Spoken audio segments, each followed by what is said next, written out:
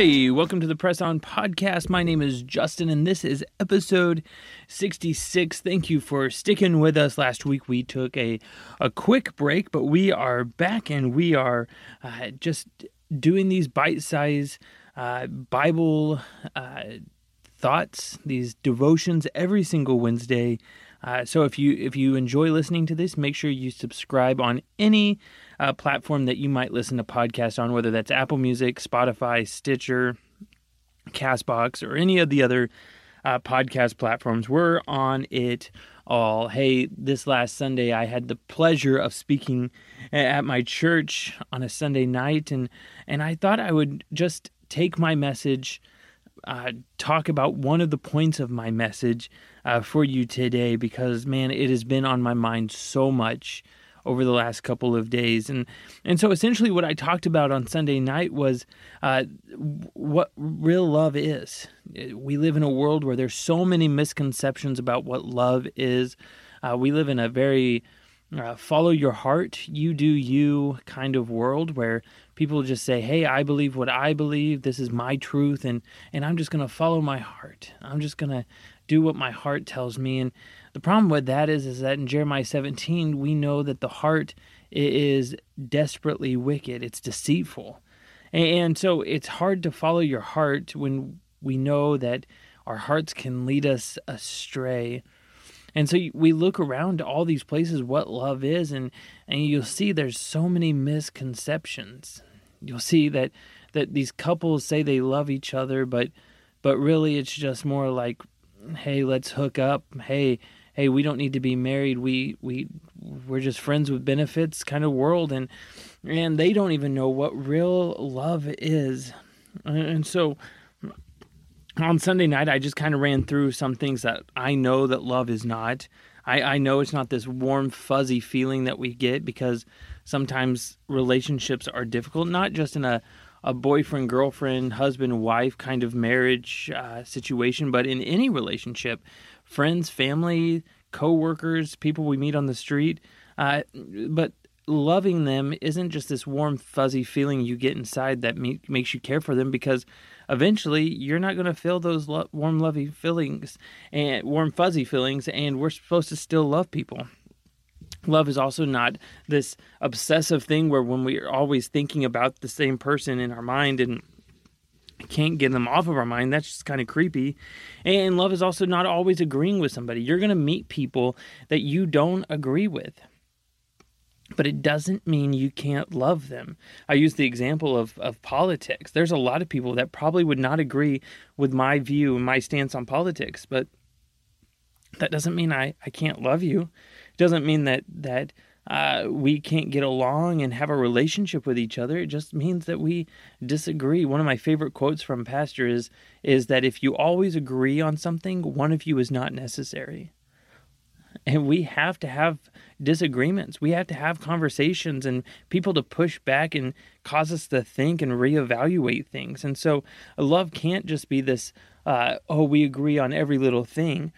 And so when we think about that, what is love? What is true love? And the thing I really want to talk about, just for the remainder of our time, just a couple minutes, is this idea that love is sacrifice. It's putting yourself less in order to put somebody more. How many times has somebody hurt you? And it is so hard to forgive them, and you just can't. Well, it's because you're not willing to sacrifice. There's something inside of you saying, hey, you can't sacrifice your pride. Hey, you can't sacrifice you being right. You might actually be right. And in your feelings against them. Maybe they really did mess up. Maybe they really did hurt you. And you might be absolutely 100% right. But somewhere along the line, you have to sacrifice if you truly want to love somebody. And if you've hurt somebody, you have to sacrifice your pride. You have to humiliate yourself and ask for forgiveness and work hard to earn trust back. Love is sacrifice. We see the greatest example of this in Jesus Christ.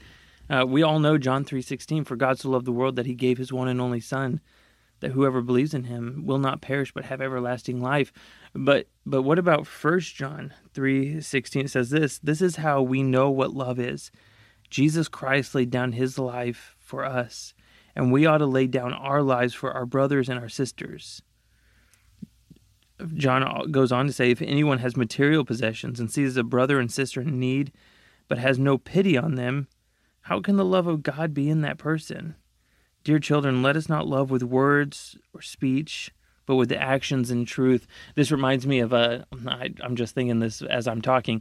There's an old Peanuts cartoon where Snoopy is out in the snow and he's shivering, and Charlie Brown and his sister are inside looking at him, and they feel bad for him. Oh man, they have compassion on Snoopy, so they go outside, they get their coats, they go outside, and they look at Snoopy and they say, hey buddy, cheer up, be of good cheer. And then they just walk off. Man, that's nice, but what good did that do? It didn't do anything. Snoopy was still cold, and that's what John is saying. He says this, if you see anybody, brother or sister in need, but you have no pity on them, how can there be love? And then he says, do not let us love with words or speech, but with actions. It's not enough just to say, I love that person. It's not enough to say, oh, I forgive you, but you have to actually show it with your actions and in truth.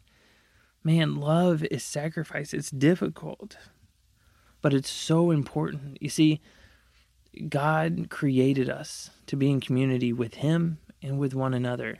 It's not an either or thing. It's a both and thing. We need God and we need other people. But sometimes relationships are hard because people are messed up. And it's difficult. How many times have you heard of somebody getting discouraged by the church because the church just didn't act the way that they thought they should have? They weren't there for them in their time of need, or they didn't run this program the way that they wanted, or the sermon, the pastor said this and it offended them. And somehow church has just become what we want. What can we get out of church?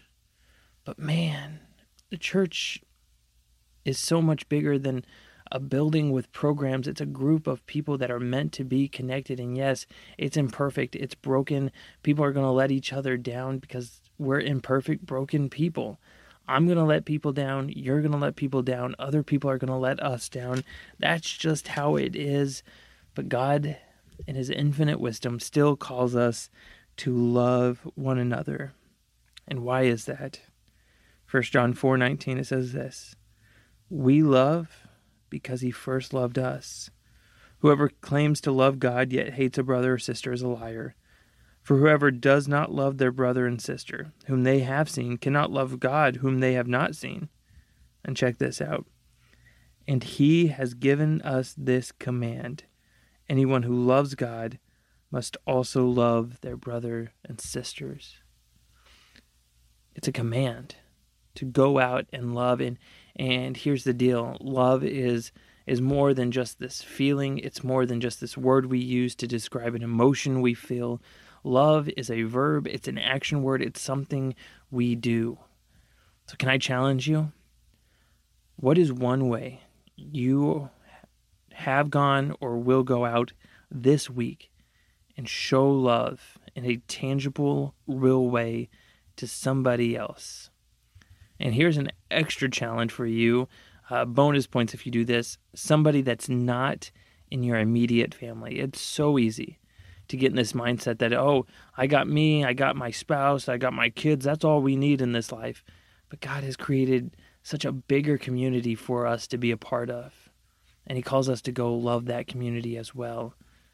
So as you go do that this week, I pray you do one thing, and that is to press on. Hey, I can't wait to see you next week. Until then, adios.